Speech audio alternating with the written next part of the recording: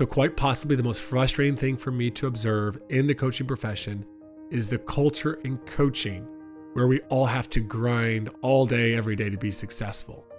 And as my friend and today's guest, Cody Royal, says, the constant grind of coaching is actually grinding coaches into the ground.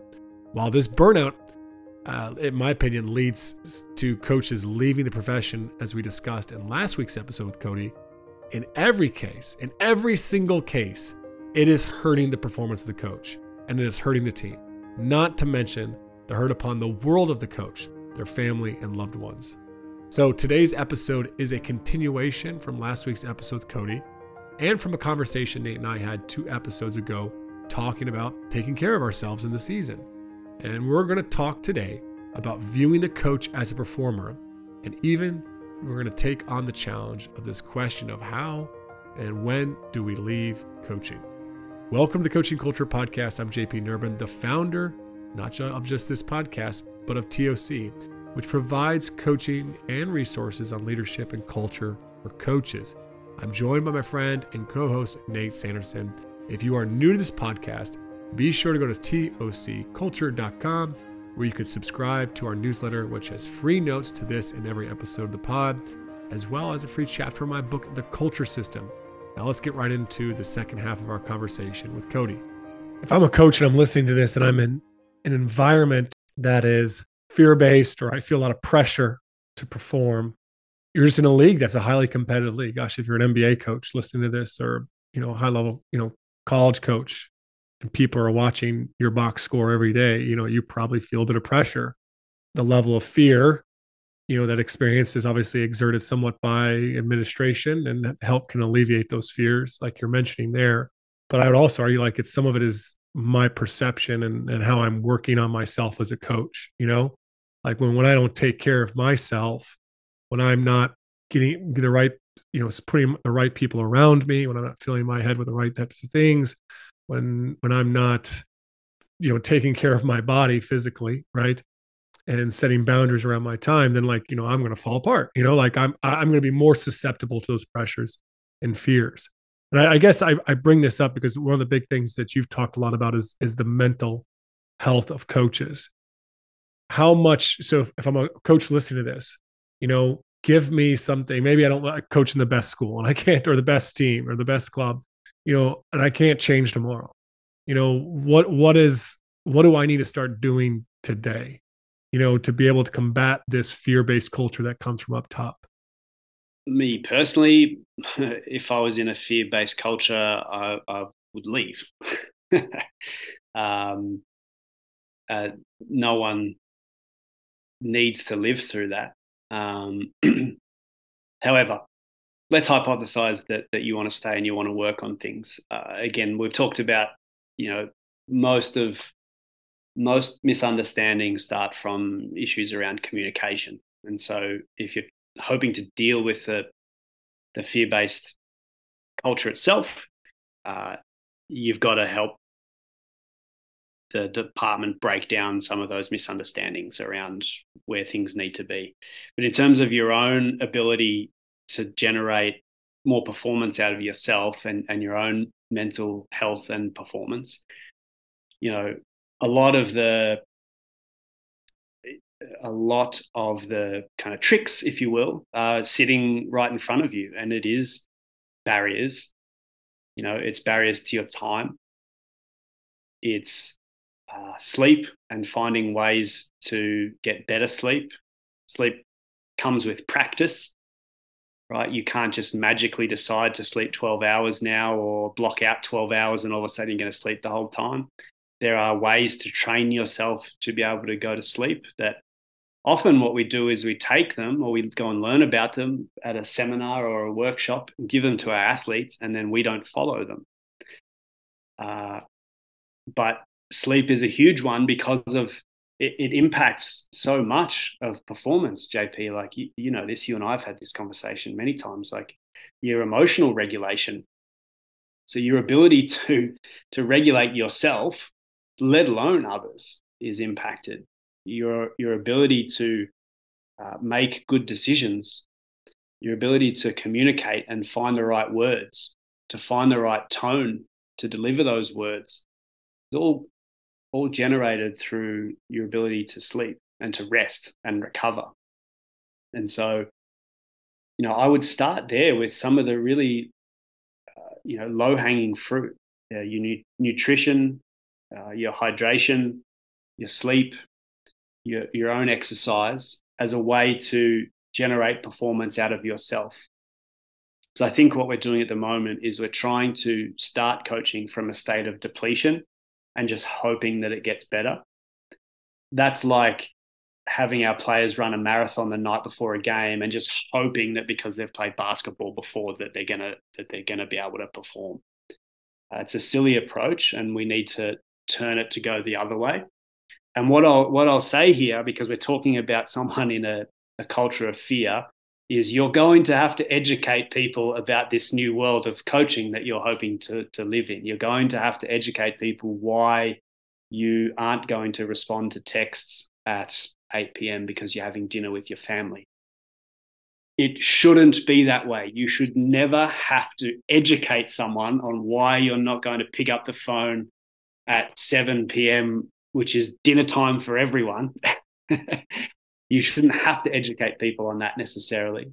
But that's, maybe we did this to ourselves as coaches in that we started answering every text message and every phone call all the time. So I would recommend not just doing it. Have a plan in place, but make sure you communicate that with your athletes and with your athletic department and say why. And the reason why is it's going to make you a better coach. And I think what you've shared, this comes back to something you said earlier on the transparency about why are we doing these things, or just educating on, why I'm making these changes, or just educating on what's challenging about coaching. Like I think that's really, you've shared a lot of things about that. And I think so often there's a lack of transparency within us as coaches. We don't always pull back the curtain of why we're doing things or what we're working on. And I think that that's huge. I think that will really help people to buy in with that. One thing I even challenged a few coaches with recently is I said, at the end of the day, 5 years from now, who do you want to have disappointed? Your son, your daughter, your wife, your husband, or do you want to have disappointed your players and administrators? If you have to, I'm not saying, there's no way forward that you can't have both be happy in some cases, but in the day, like you have to make choices. Like who do you want 5-10 years from now to have been disappointed?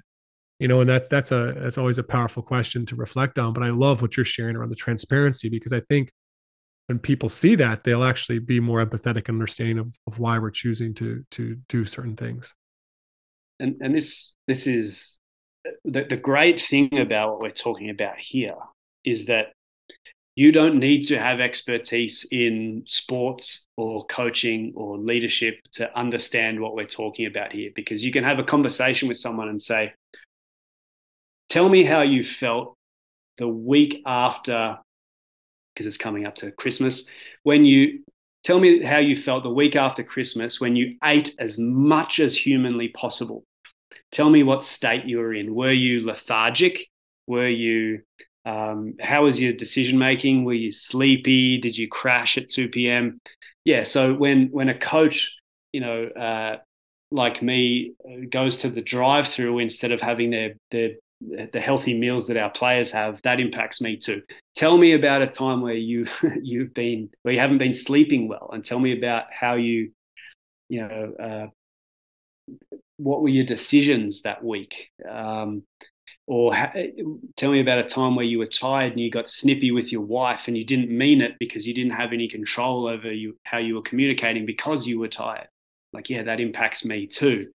And so these are human things that we're dealing with. They're not specific to coaching. And so it doesn't matter who you are, you can actually fundamentally understand why a coach who needs those things would be looking to put some of these plans around themselves so that they can perform better.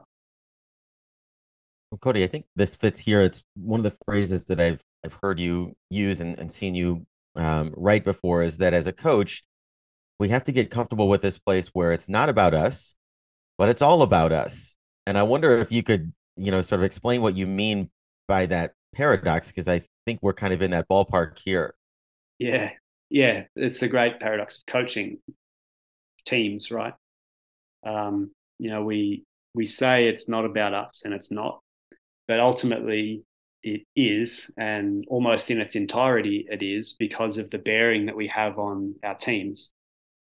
And really where it comes from is this idea from contagion theory, where essentially people in groups become who they observe most often, right? So that's pretty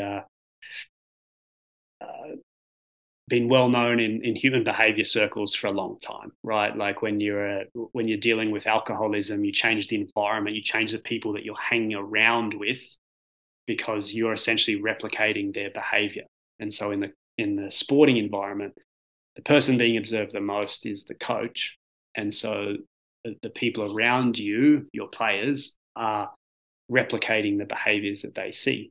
And so again, it's this funny kind of paradox where we know the impact of sleep on our athletes. We know the impact of nutrition on our athletes. We know the impact of positivity on our athletes. We know the impact of all these different things. And we say, you guys do them. I'm going to do none of them. And I'm going to be your leader.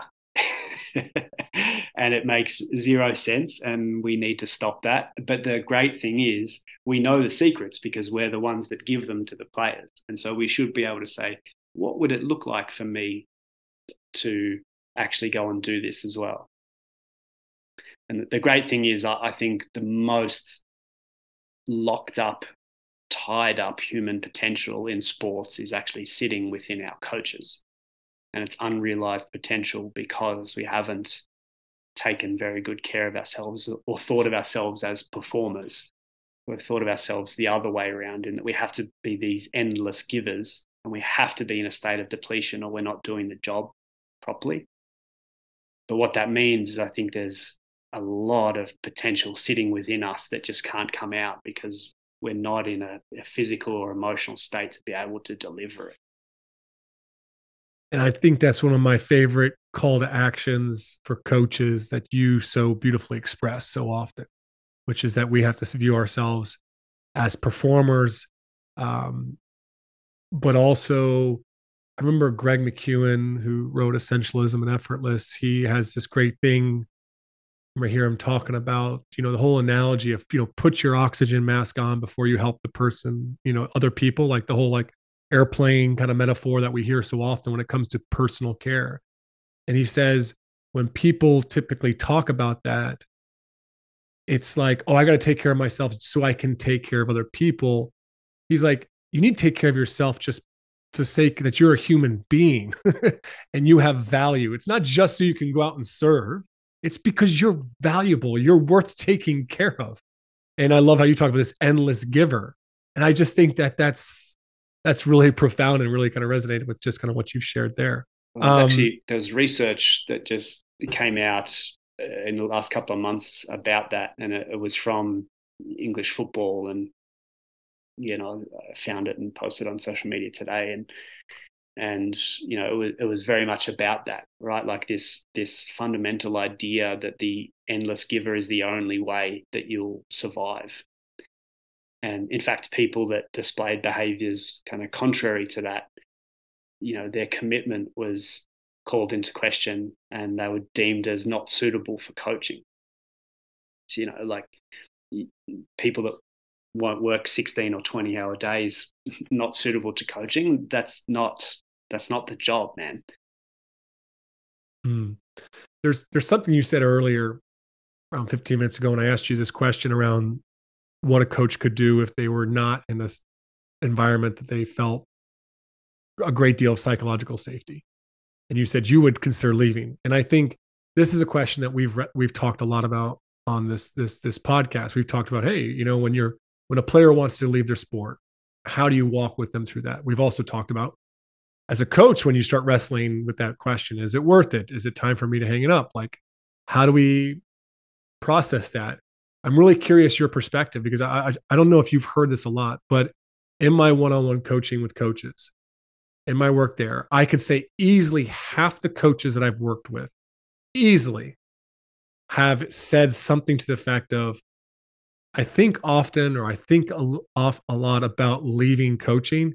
I just don't know what I would do. And that what I hear when they say that is there's the practical, like what would I actually do? How would I make money? Or, that type of thing. And there's also I've been a coach all my life. Like, what am I if I'm not coaching? So that is honestly the biggest block right there is the practical step. And then there's okay, who are we if we're not if we're not a coach? So I'm just curious your perspective. Have you walked with coaches through this to say, hey, it is time to hang up the whistle?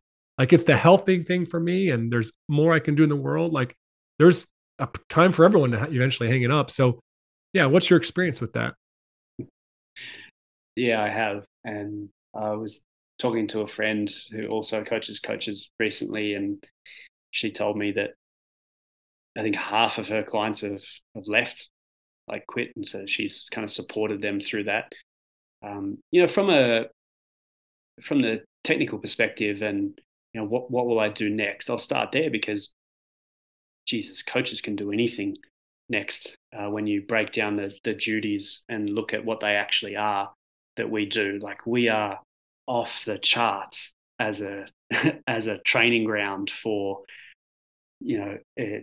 project management, leadership and managerial roles.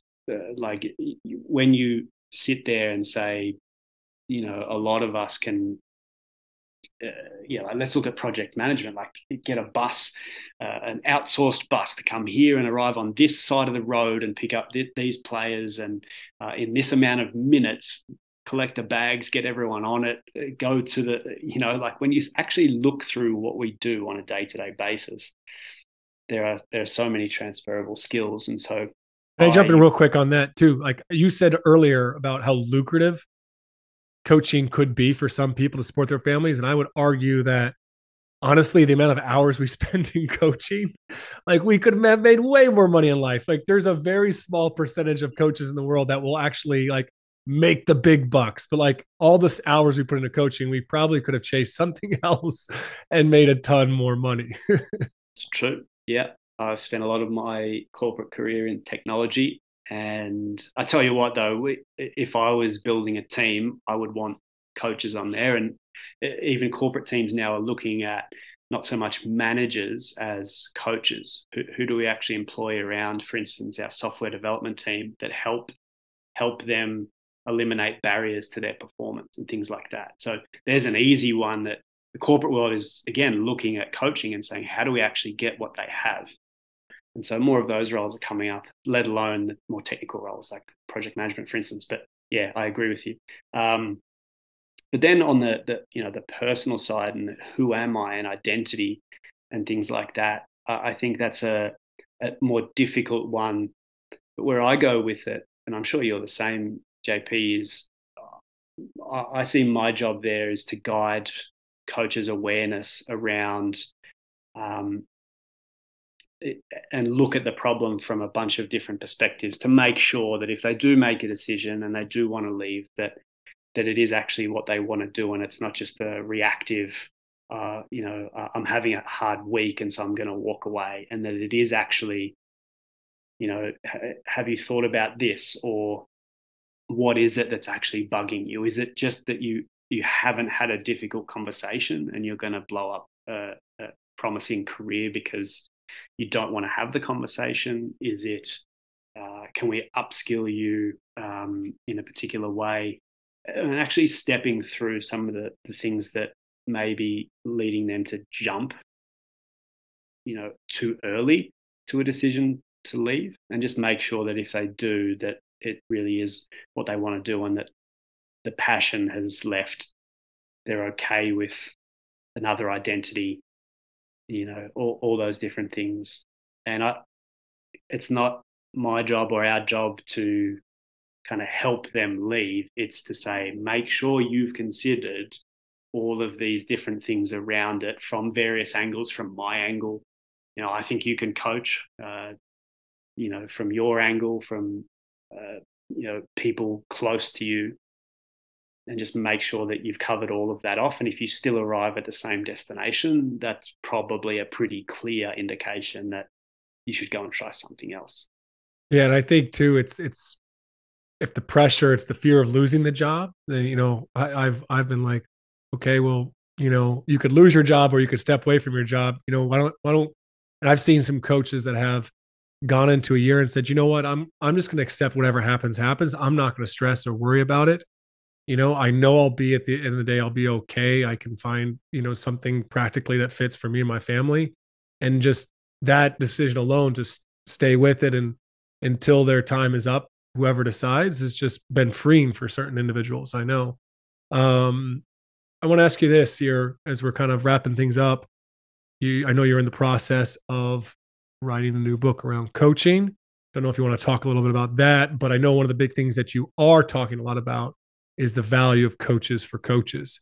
And it's something that you're deeply passionate about. It's something that me and Native, am passionate about. It's kind of what I realized coaches needed, like in my journey, I was like, I didn't need some motivational speaker or a guy to come and do a team workshop. I needed someone that could get on a call and talk to me and coach me through situations. So, for you, like, talk to us a little about your passion there and why it's you're going to be the topic of one of your new books.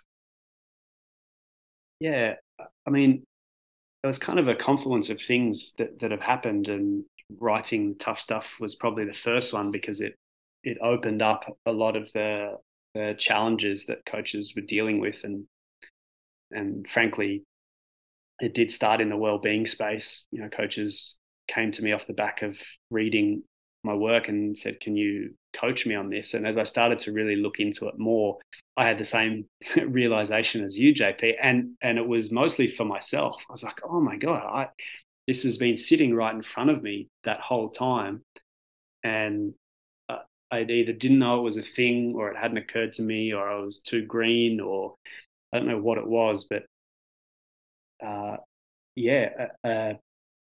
and someone with different eyes close to me, but not literally in the chair next to me, to help step through key decisions, observe from time to time and provide feedback, or help me get through some of those really sticky situations would have been key. And so, yeah, what I want to do with this next book is really open that door to people and say, firstly, this is a thing. Secondly, it can certainly help with some of the well-being challenges that we've been talking about. But potentially more importantly is we know the impact of coaching on people. We've got decades now in executive coaching to look to in terms of what it does for knowledge workers like CEOs, and coaches are knowledge workers. And so it can be a performance accelerator for a lot of coaches to have their own coach. And so, there's still a lot of people that either don't know it exists, think that people like us who coach coaches, what it means is that we tell them what to do. To which I say, have you ever met a head coach? They are not told what to do. You can suggest things to them, but the good ones aren't going to just be told. It's certainly not that either. And so my point here is that there are a lot of there's a lot of false information, or people don't fully understand what it looks like and how it can help. And so the new book's really going to delve into a lot of that. What does it actually look like on a day-to-day basis? And then the people that are doing it, how is it helping them navigate some of these well-being challenges, but also the actual performance of the coach? Well, I'm excited about it because I know it's going to, with the way you write, normalize something that should be more normal, especially when, back to earlier part of the conversation, our administrations are not doing enough to support or coach, sometimes due to their own limitations, and that are understandable for sure. But right. The more we can get, like you said, people a little bit outside that our circumstances, a little less emotionally attached, with that perspective, it can be hugely, hugely valuable, as I know it's been for myself, for yourself, and for the people that we've worked with. So Appreciate you hopping on today to have this conversation just before the Christmas break. It was really, really enjoyable. Thanks for having me back, guys. Most people say after the first one, we'll get you back on, but you guys have actually got me back on. So I appreciate that. You must like me. All right, that's it for our conversation with Cody. Hopefully some great encouragement for you. If you like Cody as much as I do, you should probably check out his book, The Tough Stuff, if you haven't already. It's definitely the most raw and real coaching book on the shelf today.